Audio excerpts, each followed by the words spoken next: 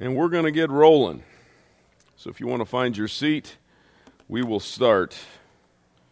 It is a pleasure and an honor to be with you again this morning to reason together in the Word of God. I have a huge benefit over almost all of you. I cannot identify exactly where every single one of you lives. However, I live a little bit of a distance away from here, and it's west of here. So I had the benefit of getting up and driving out, and as I was starting to head east, the sunrise began. And I know some of you saw that, but you know, you're city folk, so you saw it in the city. We saw it without any lights kind of contaminating it. It was beautiful. It was a great reminder of the God that we have, who we serve, what an opportunity a day like this, the Lord's Day, is. There was an old song, I think it was a Sandy Patty song, in that line, "Was it a morning like this?" Yeah, I don't know if any of you remember that from the 80s, and you've got to go back a little ways, but what did it look like that morning of the resurrection? Was it a morning like this? I think of that when I see the resurrection. I think it would be a great day for the Lord to return and take us home, too. Great way to start. And it'll be even more glorious that day, but we'll look forward to that someday. Before we get into the Word, let's pray and start this right. Heavenly Father, you are wonderful and you are perfect. Your creative power is beyond our understanding. We could not possibly create something as beautiful as that. We try, we attempt to, but everything is so limited in the way we can act and think and react. It's nothing like you. You're an amazing and powerful God, one who could do anything he wants, and yet you choose to love us. That you sought us when we weren't looking for you. When we were yet sinners, you sent your Son to die for us. What an incredible God that you are, and we praise your name. So often we ask for things, and you ask us to do that. That we through prayer and petition, make our requests known to you. But I pray that today that's not the case. We just praise your name. This morning as we come to worship, that we worship in spirit and in truth. As you told the woman at the well, that there is something special about that it is an inward and outward expression of our love for you. And we love you, and we want to dedicate this time to you. And as we go through the Word today and we see the incredible life-changing words that you've written through men thousands of years ago that are relevant to us today, I pray that we don't just let it kind of go by as if they're just normal words. These aren't. These are words from you. And that means that they change us, that they're eternal, and they never fade away. So I pray that we not only take them, but then we use them and we apply them. So be with us today as we study through Philippians and then later into Galatians, and that we can understand what it is you want to teach us today. Thank you for this. In Jesus' name we pray. Amen. So today we have a very short, comparatively, to what I have done in past weeks, a very short set of verses, 1 through 4. But let me just warn you, they are packed with information, packed with things for us practically right here, right now. And it was very difficult. I'm not a title guy, but what is this all about? What is each one of these all about? I was tempted to make this kind of, this is the encouragement in Christ, and it is. There's no doubt about it. That this is about unity, and that's what it's going to be. We're going to see that too, that we've got to be careful about pride and conceit and rivalry, and that's that too. But I think the whole thing is wrapped up in, and what we're going to see next week, I won't be teaching this next week, but the incredible example of our Savior, Jesus Christ. His humility, and we can't fathom it, by the way, because we're not God. Imagine being God and humbling yourself and coming here. Just imagine that. The world we live in, taking on flesh and doing what he did. I believe that is coming, and we are to understand that humility is the key for us. Our humble service of the Lord, our humble service of one another, and that's what I kind of fell into, is that's what this is all about. So this is what we're going to hit today, and then I'd like to kind of look at these verses. Since it's short, we'll read them all through, and then we'll kind of break them down as always. So here's what we're going to hit. Verse 1, the encouragement in Christ, what that really means, what it entails, what are the different elements and aspects of it. What does that mean to you right now? What does that mean to us as a church? So important. Verse 2 is being of the same mind. They are together. They are together. The reminder of what Christ has done for us, what that means to us in our daily walk, and then how we should all think that way. It's important that we understand what we have in common. Remind ourselves of what we have in common. And then verses 3 and 4 is a combination of things. Pride versus humility. Conceit versus brokenness. Being a servant or being one that gets served. These are very contrasting ideas, and they can find their way into every single congregation, and we have to be aware of that. So anyway, let's go back to the text, Philippians 2, 1 through 4. Let me read it through, and then actually we're going to flip over to Ephesians for a second after we do that to set up our study and idea for today, what I think is kind of overriding it. But Philippians 2, 1 through 4. Let's take a look at the whole text, and then we'll go through it. Philippians 2, 1 through 4. So, if there is any encouragement in Christ, any comfort from love, any participation in the Spirit, any affection and sympathy, complete my joy by being of the same mind, having the same love, being in full accord and of one mind. Do nothing from rivalry or conceit, but in humility count others more significant than yourself. Let each of you look not only to his own interest, but also to the interests of others. So that's our text. And you can see where humility comes into play here. You can see why that one kind of is where I landed. This idea that we have to view things differently than the world does.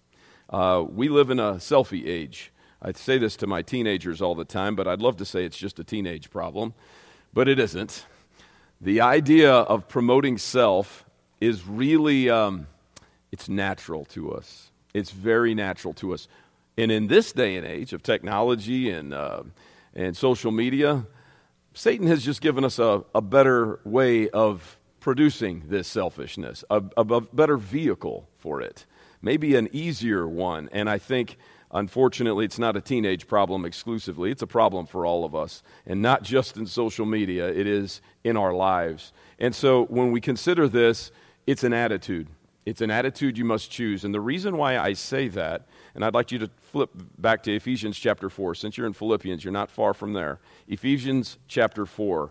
There is a decision we need to make. As we consider this text today, Paul is talking to believers.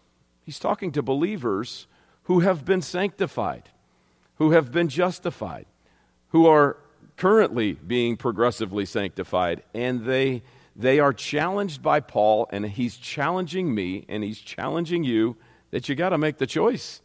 What sort of attitude are you going to have every day? And we kind of see this given to us not only in Ephesians 4. Later on, I'm going to reference Colossians 3. Very similar language. But take a look at this with me, just to get us set up, and then I want to share a quote with you that I think will help us here. Starting at verse 20. This is not the way you learned Christ. What's he referencing? This sort of prideful, darkened, ignorant understanding of what Christianity really is. This is not the way you learned Christ. Assuming that you've heard about him and were taught in him as the truth is in Jesus, here's what it is. To put off your old self, which belongs to your former manner of life, and corrupt through deceitful desires, and to be renewed in the spirit of your minds, and to put on the new self. So we've got put off, put on, and then here we have put on again, created after the likeness of God in true righteousness and holiness.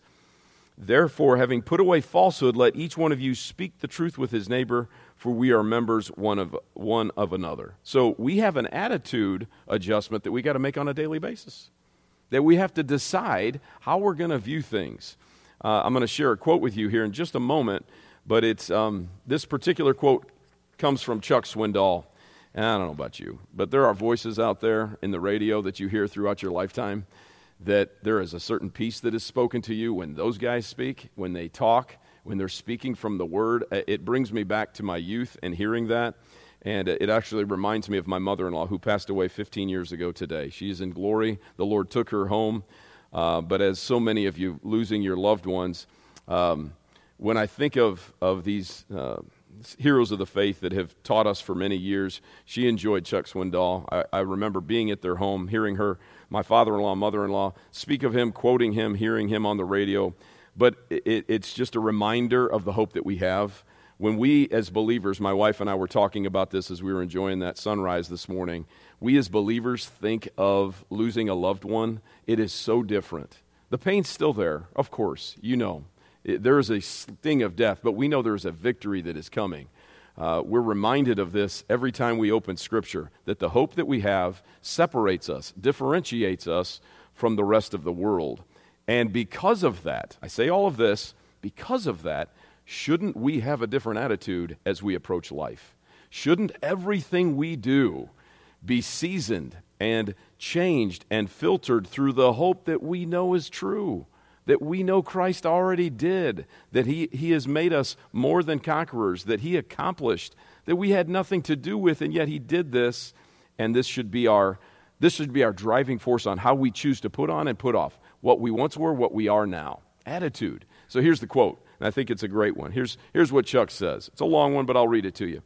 And this resonates with what we're going to talk about. The longer I live, the more I realize the impact of attitude on life. Attitude to me is more important than education, than money, than circumstances, than failures, than successes. It is more important than what people think or say or do. It is more important than appearance, giftedness, or scale. It will make or break a company, a church, a home, a marriage. The remarkable thing is we have a choice every day regarding the attitude we embrace for that day. We cannot change our past. We cannot change the fact that people act in a certain way. We cannot change the inevitable. The only thing we can do is play the one string we have, and that is our attitude. I am convinced that the life is 10% of what happens to me and 90% of how I react to it. And so it is with you. We're in charge of our attitudes. And that is exactly what we're going to see in Scripture today, that we need to make a mental choice. This is how we're going to look at things going forward. We're going to say, as believers who are redeemed, who have the hope of eternity, what should we be thinking like? Okay, so that's our setup, long setup, I know, for what we're going to hit today. So verse 1, this encouragement in Christ. If we're back in Philippians chapter 2 very quickly, we'll just slowly go through these one at a time. If there is any encouragement in Christ, that's the very first line we see, an encouragement in Christ. So I'll bring that up. It's up on the screen.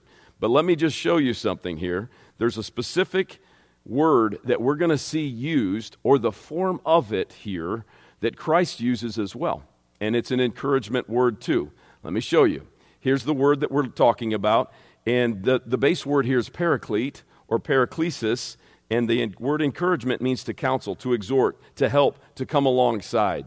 MacArthur puts it this way in his commentary on this particular passage. He says this is the way you need to kind of visualize this. This is Jesus coming alongside of you via the Holy Spirit who's in you and encouraging you as you do His will, strengthening you as you go through difficulty and giving you the endurance and telling you, you can do this, you can accomplish my will because I chose you.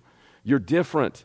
I'm empowering you. I'm giving you my word. You can do this. We're not talking about physical successes. This isn't about winning games or making money. This is about accomplishing the eternal things that matter, His will, the things for His kingdom and His glory. He wants to help you do this. This is that quiet voice that the Lord is encouraging you with. Almost think like how Elijah struggled after this great victory and then has this big low. And then what do we hear? A still small voice is what encourages him to do the next thing. I think of my mother-in-law again. That was one of her famous lines. Honey, just do the very next thing. Just do the next thing. That's what she would tell any of us that might be struggling. Just do the next thing. That's what God is telling us to do. So here's what I say. This is the reason I say this is so important, because this is the base word of what Christ said. Take a look at this. We have a couple examples of this all in the upper room. Okay? So I've said this to you before. When we look at passages in the upper room, imagine the immensity of the moment, right? The very next day, within a 24-hour period, He will take every believer in here's sin and all the believers throughout history's sin on His shoulders. A man who knew no sin became sin for you. That's going to happen in just a few short hours. there's going to be a separation from the Father that we can't even conceive of, that I don't quite even understand, and the pain and suffering that he wrote, he is going to fulfill. And in the midst of this, look at our Savior. He cares for his own. He cares for his apostles, and he cares for you. I don't know that I'd be thinking about everybody else if I knew what was coming for me in the next few hours. Would you? Let's just think about that. But here's what he says, and he's using the same base word. When you see helper, it's paraclete. Look at this. But the helper, the encourager, the one who's going to comfort, the paraclete, the Holy Spirit, whom the Father will send in my name, he will teach you all things and bring you to remembrance all that I have said to you. I think he's talking in part about how they're going to write the Gospels, but also how they're going to speak and talk and think and the decisions that they're making on their daily life. Hour 2, I'm going to give you a little preview. Pastor gave me some great advice on a passage that we're going to hit that's a little difficult, but grace is so much more than pardon. Grace is so much more than you're just forgiven. Grace is your every walk, every moment of your walk with Christ. He is empowering you, encouraging you, comforting you in the difficulties and struggles in life. So we see paraclete, encourager there. A little later, John 15, when the helper comes, the paraclete comes, whom I will send to you from the Father, the Spirit of truth, who proceeds from the Father, he will bear witness about me for proclaiming the gospel, for preaching the gospel, which is every one of our callings. This is what we're called to do. You know me, every week I'm going to challenge you to do that. God will put somebody in your path. He will definitively put somebody in your path. I'll confess to you, I miss those sometimes, more often than not. But I can promise you that's the business we should be in.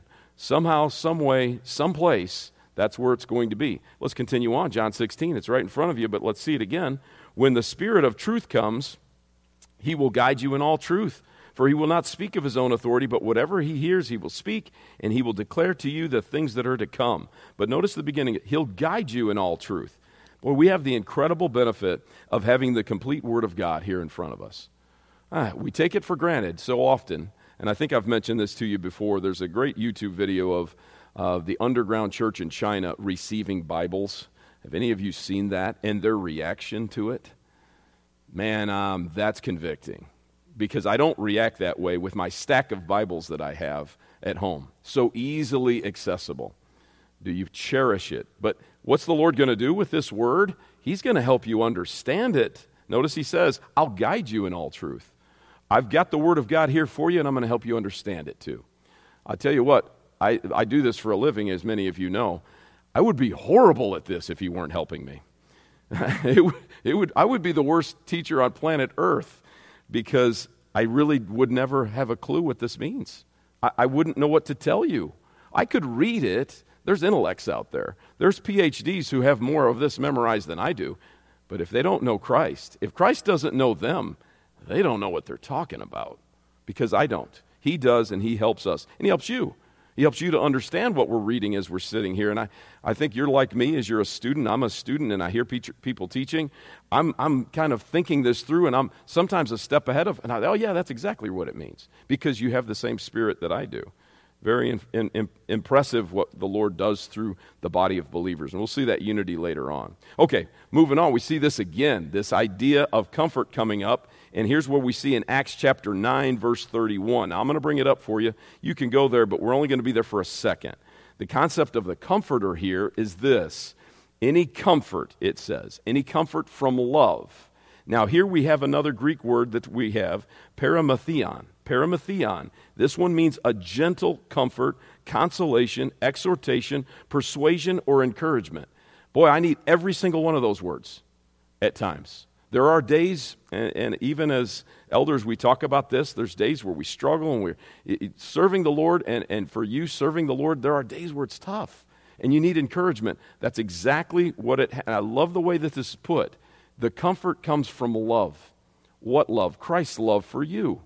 Christ's love that he showed to you, that he demonstrated to you. And look at the church in Acts. This is, keep context now, this is after Paul's conversion. So things might be a little bit easier because he's not pursuing and trying to kill and round up all Christians. So, you know, the tiger that he was to pursue unrighteousness was gone. So maybe that helps. But look at what it says here. The church throughout all Judea and Galilee and Samaria had peace and was built up. and walking in fear of the Lord and in the comfort of the Holy Spirit, it multiplied.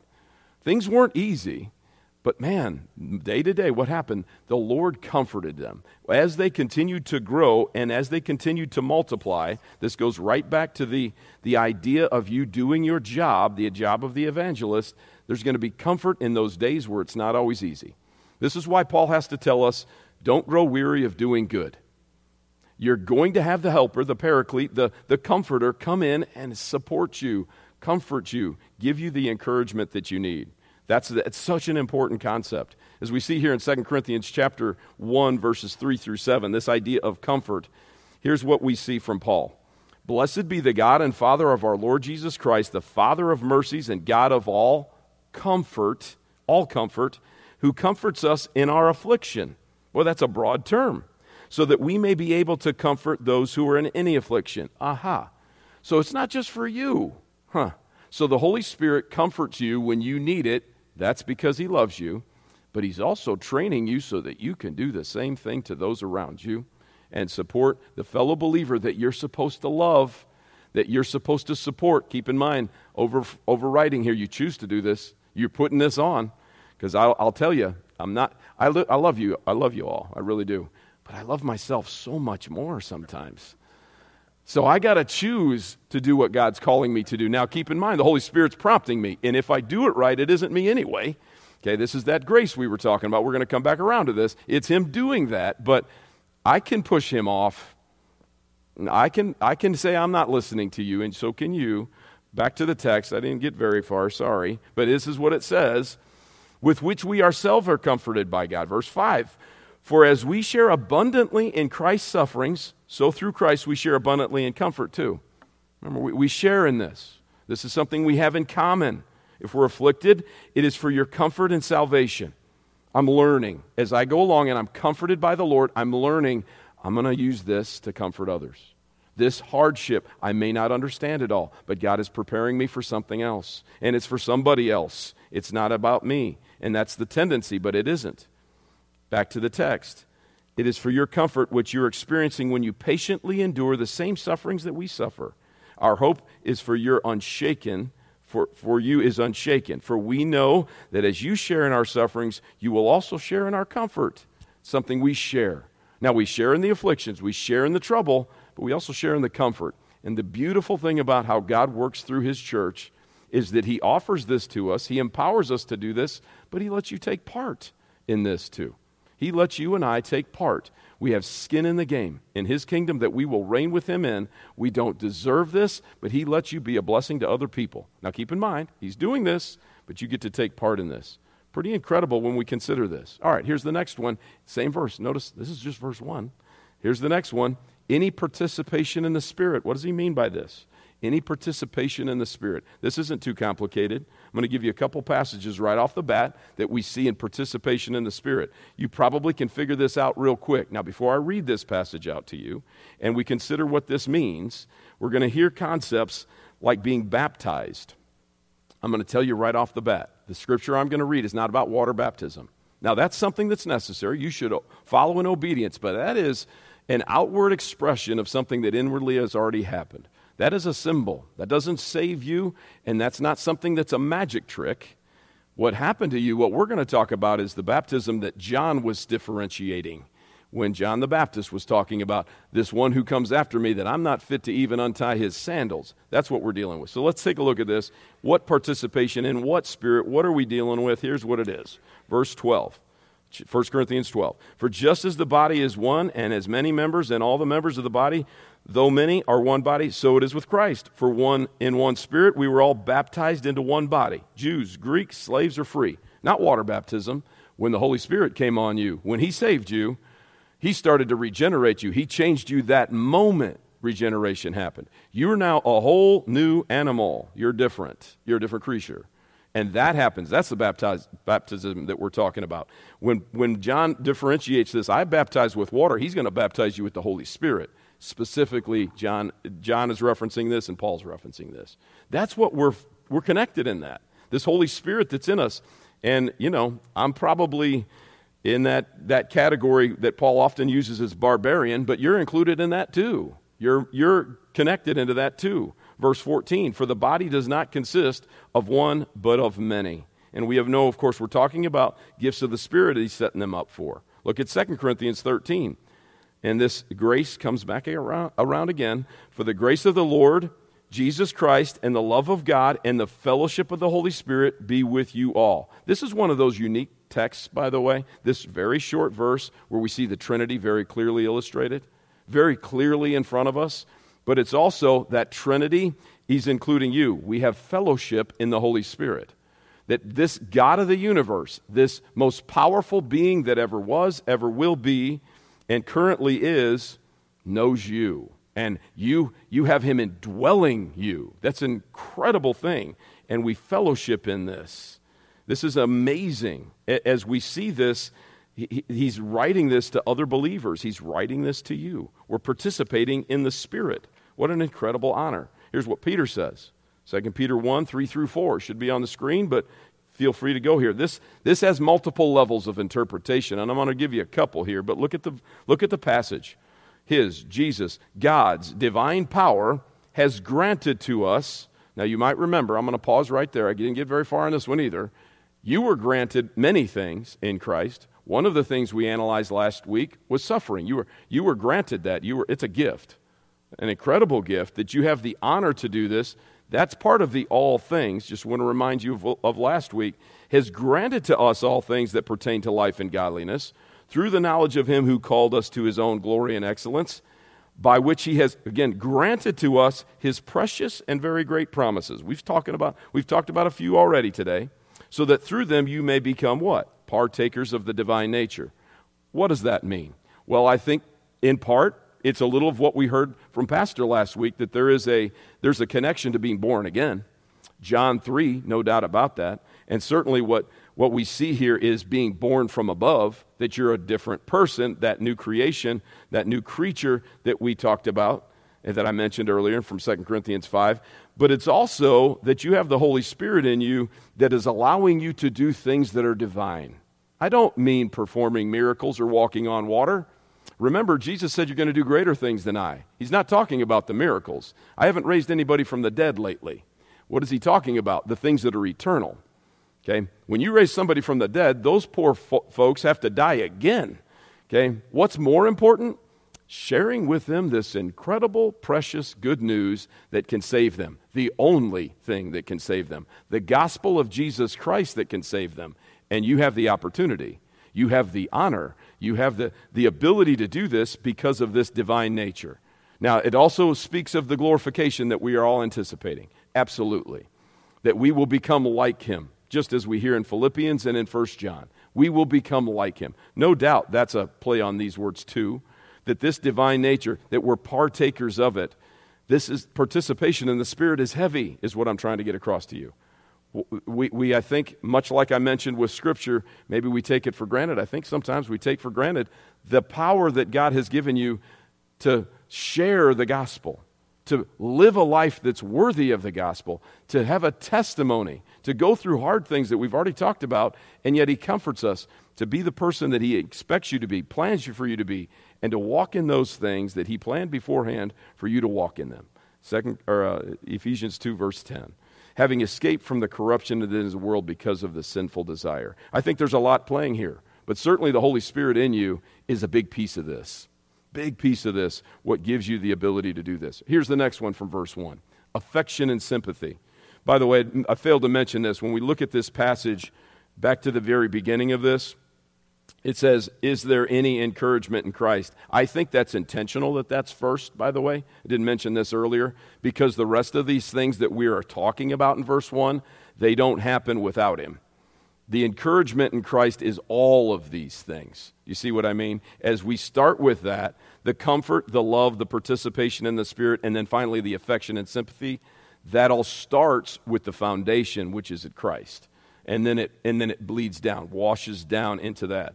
And that, I think, is what we're dealing with here. So, affection and sympathy. Here's some more Greek for you. And here's what we see. The word here, affection, is splunkna. Isn't that a fun one to say? By the way, I double-checked that. That's exactly how you say that. But, feel free to use that anytime you want. The word literally refers to internal organs. Kind of gross, I realize, but what is God trying to get across to us here? That's from the inside. This affection and sympathy, much like we've talked about already, is supernatural. It's driven by the Holy Spirit, but it's real. Think about how we're called to love the Lord. Think about the greatest commandment, to love the Lord your God with your heart, soul, mind, and strength. That's true faith in Christ. That only comes from Christ because you don't have the capacity for that. I mean, that's exactly what we'll see out of the rich young ruler later on today. He doesn't have the capacity. He didn't realize he didn't have the capacity. He didn't come to the end of himself. But that's everything that you are. That's the word here. That's inside. That's legitimate. That's real. Remember, this comes from Christ. You can't do this alone. You can't. I can't. And sometimes we try, and we still keep coming back to self because that's our default setting. When you don't, it's the Lord working through you. Anyway, the intense emotion, it becomes the strongest Greek word to express compassionate love, a love that involves one's entire being.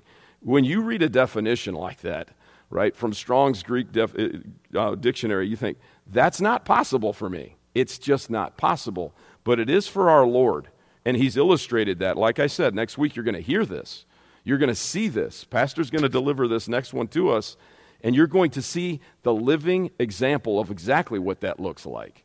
It's not in you, it's in the Lord. So what do we see? Well, we see John speaking of this. No surprise, right? John's gospel is very different than the synoptic gospels, very relational and very, very much about that love relationship. Here's what he says. A new commandment, this is Jesus in the upper room yet again, I give to you that you love one another, just as I have loved you. You also are to love one another. By this all people will know that you're my disciples, that you have love for one another. I think he's trying to tell us to love one another. What do you think? That this is the distinction between us and everybody else. Now, what's new about this? Love was commanded in the Old Testament. Here's what's new. The self-sacrificial love. That's different. The love that is driven by a relationship with Christ. That's different. That's something new. How different? Well, it was a real struggle for the Jewish leaders to understand this, wasn't it? And only a few did. They were so steeped in their own self-righteousness, as we've been looking at for weeks in Galatians. Clearly, God still thinks we struggle with it, or it wouldn't be in front of us. That this self-righteousness is not what it's about. It's love that flows from the relationship with Christ, that he loved us, we didn't love him, but that self-sacrificing love, that love that was predestined. That's what God is talking about here. And look at what John follows this up with. Many decades later, after hearing this in the upper room, we love because he first loved us. Notice the same order that we saw in John 13, right? You love one another as I've loved you. It's because I loved you, I showed you, this is what you do. If anyone says I love God and hates his brother, he's a liar. He who does not love his brother whom he has seen cannot love God whom he has not seen. And this commandment we have from him, whoever loves God must also love his brother. So this is not just a suggestion, this is a command. God has called us to do this, but I'm going to come back to our theme. You got to choose it. This is being pushed in. The Holy Spirit wants you to do this, but you can push it back. And we're called to not do that. Here's what we see from Paul. Ephesians 2, 4 through 5. It says this, but God being rich in mercy, because of the great love with which, do I have the wrong one up there? Sorry, I had that one up there. I reversed them. My mistake. I'll put this one up. But you guys, you've heard those verses before. I can't see, in my defense, I can't see that one very well. And, I'm getting older. But stick with me. Even if the screen isn't right, just stick with me. All right, let's get back to the one I'm supposed to be on. All right, but God being rich in mercy because of the great love with which he loved us, even when we were dead in our trespasses, made us alive together with Christ. By grace you have been saved. Christ living in us, what Christ did is what drives this. And then 1 John 4, earlier in the passage that we looked at, that John referenced, in this is the love of God. It was made manifest among us that God sent his only Son into the world so that we might live through him. In this is love. In this is love. Not that we've loved God, but that he loved us and sent his Son to be the propitiation for our sins. Beloved, if God so loved us, we also ought to love one another. So clearly, that's exactly what we're to do. And it's because of him that we do this, and we must make that choice. All right, I told you earlier, and let's see if this one's in the right order. It is Colossians 3. I told you that I was going to come to this. This is really important too. Just before this, contextually, very much like Ephesians chapter 4, we have the put on, put off. Put off, put on. That is right before this. If you're looking at this in Colossians 3, here's what we see. Here there is not Greek, Jew, circumcised, uncircumcised, barbarian, Scythian, slave, free, but Christ is all in all. Put on then, as God's chosen one, holy and beloved, compassionate hearts, kindness, humility, meekness, and patience. Put on, it says put on, bearing with one another. And if one has a complaint against another, forgiving each other as the Lord has forgiven you, so you also must forgive. If we didn't struggle with this, it wouldn't be a constant reminder, would it? It wouldn't. And he's saying, put on, choose this. All right, verse 2, here we are. It's being of the same mind. Being of the same mind. This is the unity concept we've been talking about. Philippians 2:2. Complete my joy by being of the same mind. Unity of mind. We'll quickly look at the Greek on this too. Having the same love, being in full accord and of one mind. Now we're going to take a look at this with Peter's passage on this in chapter 3, but look at the Greek first with me. Homophrones, to think the same, to be like-minded, inwardly unity of heart. Back to the inward part. Back to the inside. Not surface, not as people pleasers, not as just a show, but of the same mind. We believe what this word says. Before we get any further into it, this is what we're unified in. What this says. Not what I think, what not I hope for, not what I in my flesh. It's what this says. Here's what Peter says. Finally, all of you have unity of mind, sympathy, brotherly love, and a tender heart. Notice the connections to what we've already read, what we've already seen in Paul's passage. It shouldn't shock you that there is a fluidity to this. Do not repay evil for evil or reviling for reviling, but on the contrary, bless.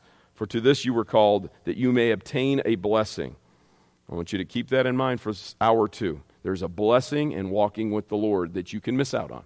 You may be saved, but you're going to miss out on something if you're not walking with Him as you should be. And when we think of this, participation in the Spirit, this is a big piece of this. What we talked about earlier, this is a big piece of it. The unification of the believer. 1 Corinthians 1, 10 through 12 says this, I appeal to you, brothers, by the name of our Lord Jesus Christ, that all of you agree, there be no divisions among you, but that you be united in the same mind and of the same judgment.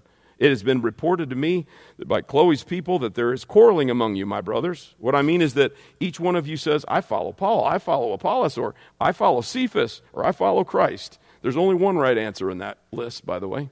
There's only one right answer in that list. I hope you figured it out right away. Okay, you know, this is kind of like a multiple choice, A, B, C, or D. Pick D. Just if you're wondering, it's I follow Christ. Not a man, not an individual. I want you to notice something about this verse and then the second verse. This is within the same letter that we see chapter 11. And notice what he says here. In the first place, when you come together as a church, I hear that there are divisions among you. And I believe it in part. There must be factions among you in order that those who are genuine among you may be recognized. Sometimes there is division. Sometimes it's not even bad because sometimes we forget this part. I follow Christ. Letter D. The choice that we should make. We need to be unified in following Christ and what His Word says. This is not a commentary on anything. This is just a reality of Scripture. This is a reality of Scripture. There are times when it's necessary. Same letter, same idea, same man, same Holy Spirit who wrote this, but it's interesting how we see this. Here's what he says about being in full accord. Notice this one. Sumosokose is the word here. Most of theologians agree that Paul may have coined this term himself. Interesting, this full accord term. It literally means to be united in soul or one-souled. I love this because I'd never seen this before. And when you start studying and breaking down Scripture like this, you start to learn like you've never learned before. I would just encourage you, even if you're not teaching at a pulpit or behind in front of people, study that way. Study like you're about to teach. And by the way, you're going to encounter somebody that you need to teach. You need to talk to. You need to tell them what you know. Study that way, and it just, the incredible richness of Scripture just blows your mind. I was telling the elders that this week. It's a joy to prepare because you're just amazed by your God. I hope you see that when you study the Word of God. Anyway, back to this. As we look at the text, it says, knit together in harmony of view, belief, affection towards Christ. his gospel and his accomplishing his will. We're united in that. It immediately made me think, now my cross references didn't take me here, but I bet it took you here in your mind. Where have you heard that before? Oh yeah, David and Jonathan. What were they? Knit together at the soul. What does that mean? I've always taught the students that. I don't get that. They viewed the Lord the same. Their souls looked at the Lord the same. They understood who God was collectively. They both had the correct fear of the Lord. Now, we know exactly what God thinks of David. A man after his own heart. A man who was willing to accomplish all of the Father's will. Acts chapter 7, as Stephen goes through that. But apparently so was Jonathan. He had the same view. He doesn't get the same amount of attention, but they were knit at the soul. They viewed the Lord the same. That's how Christians should be, based on what God's word says. All right, moving on. Verse 3. The danger of rivalry and conceit. I think this isn't going to be too complex to understand. Verse 3a, do nothing from rivalry or conceit. Do nothing. Man, the problem is I do so much out of rivalry and conceit. And don't you sometimes in the flesh? Boy, I do this so often, and yet this very small phrase is extremely convicting. Here we see in this Greek, this simply means two words here, self-interest or vain conceit, about me.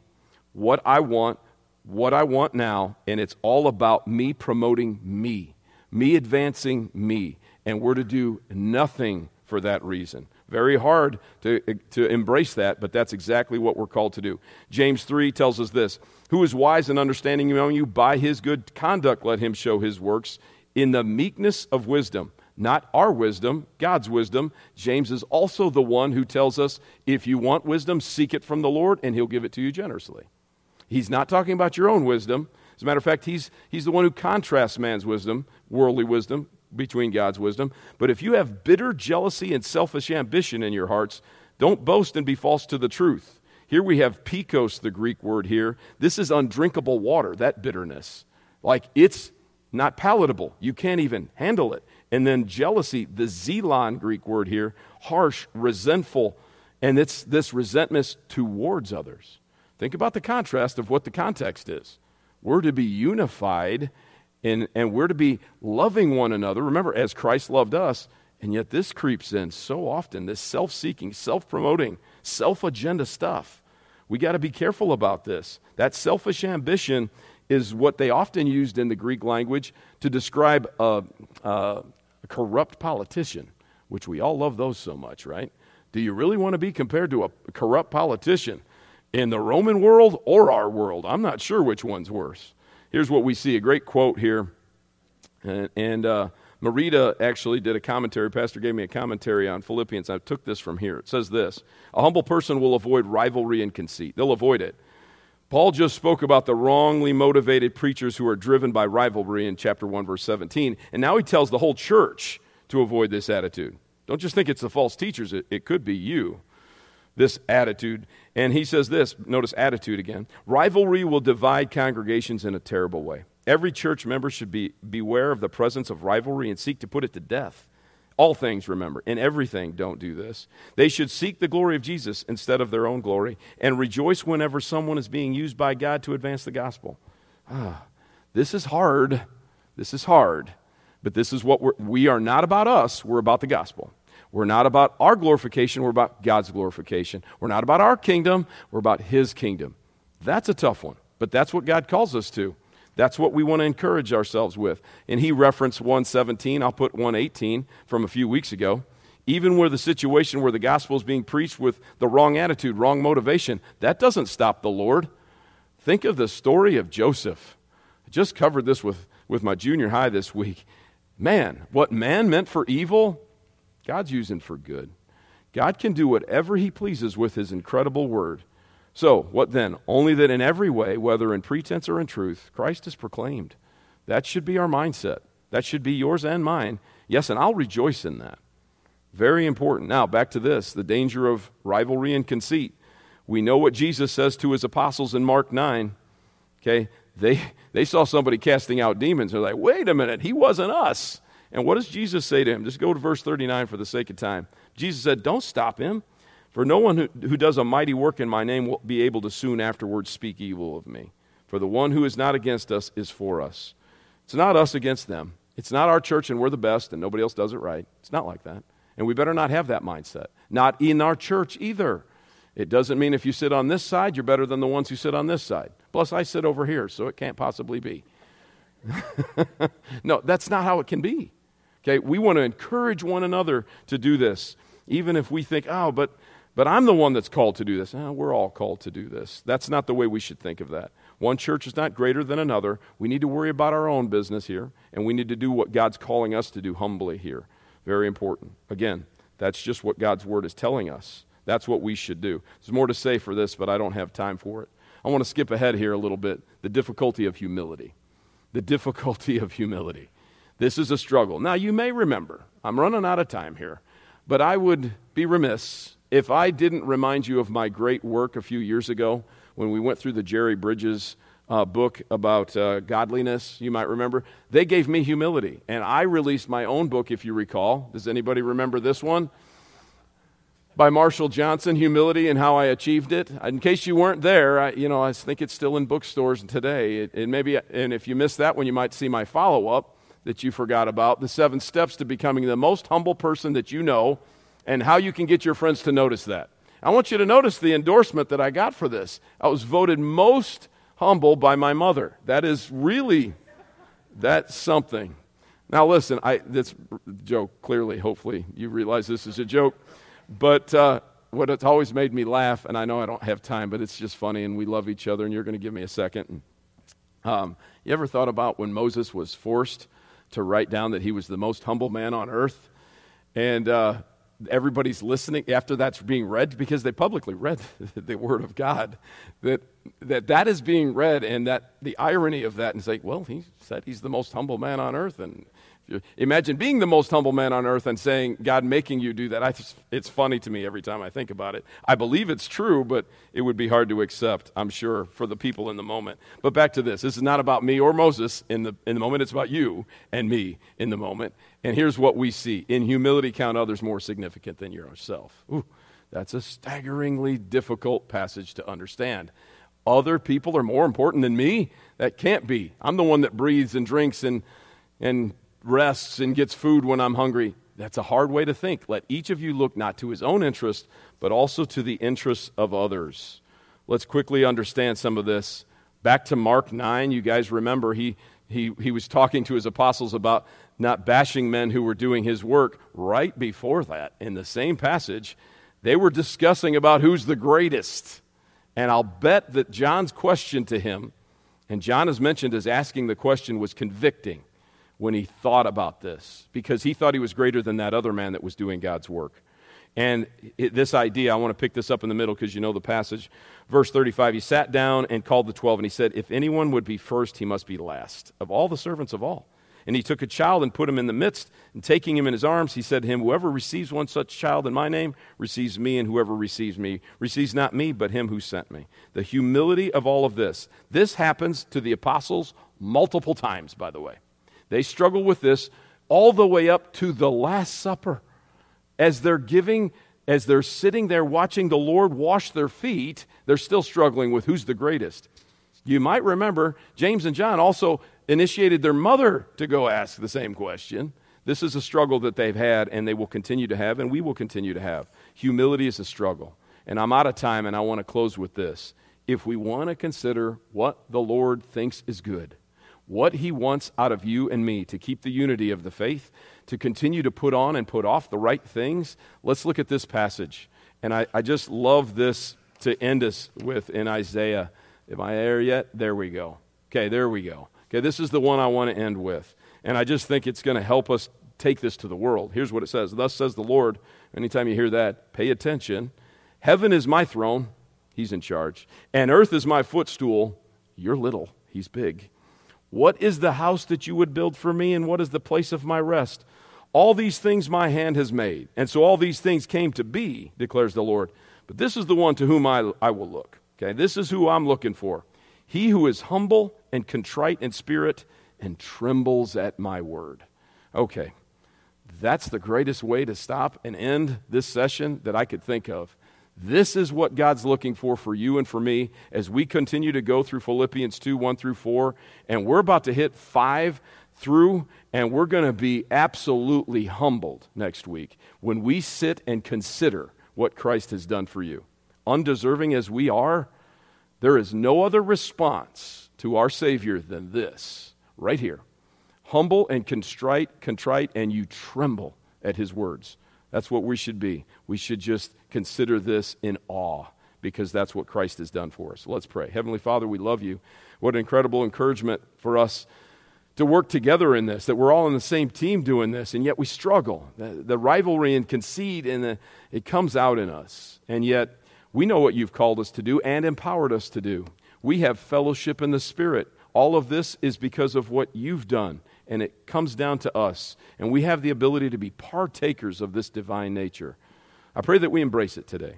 As we go in from this hour into the second hour, I pray that we can apply that to what we hear from you in the second hour. And as we sing and as we take this to the world, that we don't just think and understand intellectually, but we actually do these things. That's what you've called us to. That's what pleases you. That's what you desire from us. And I pray that we do that today. In Jesus' name we pray. Amen.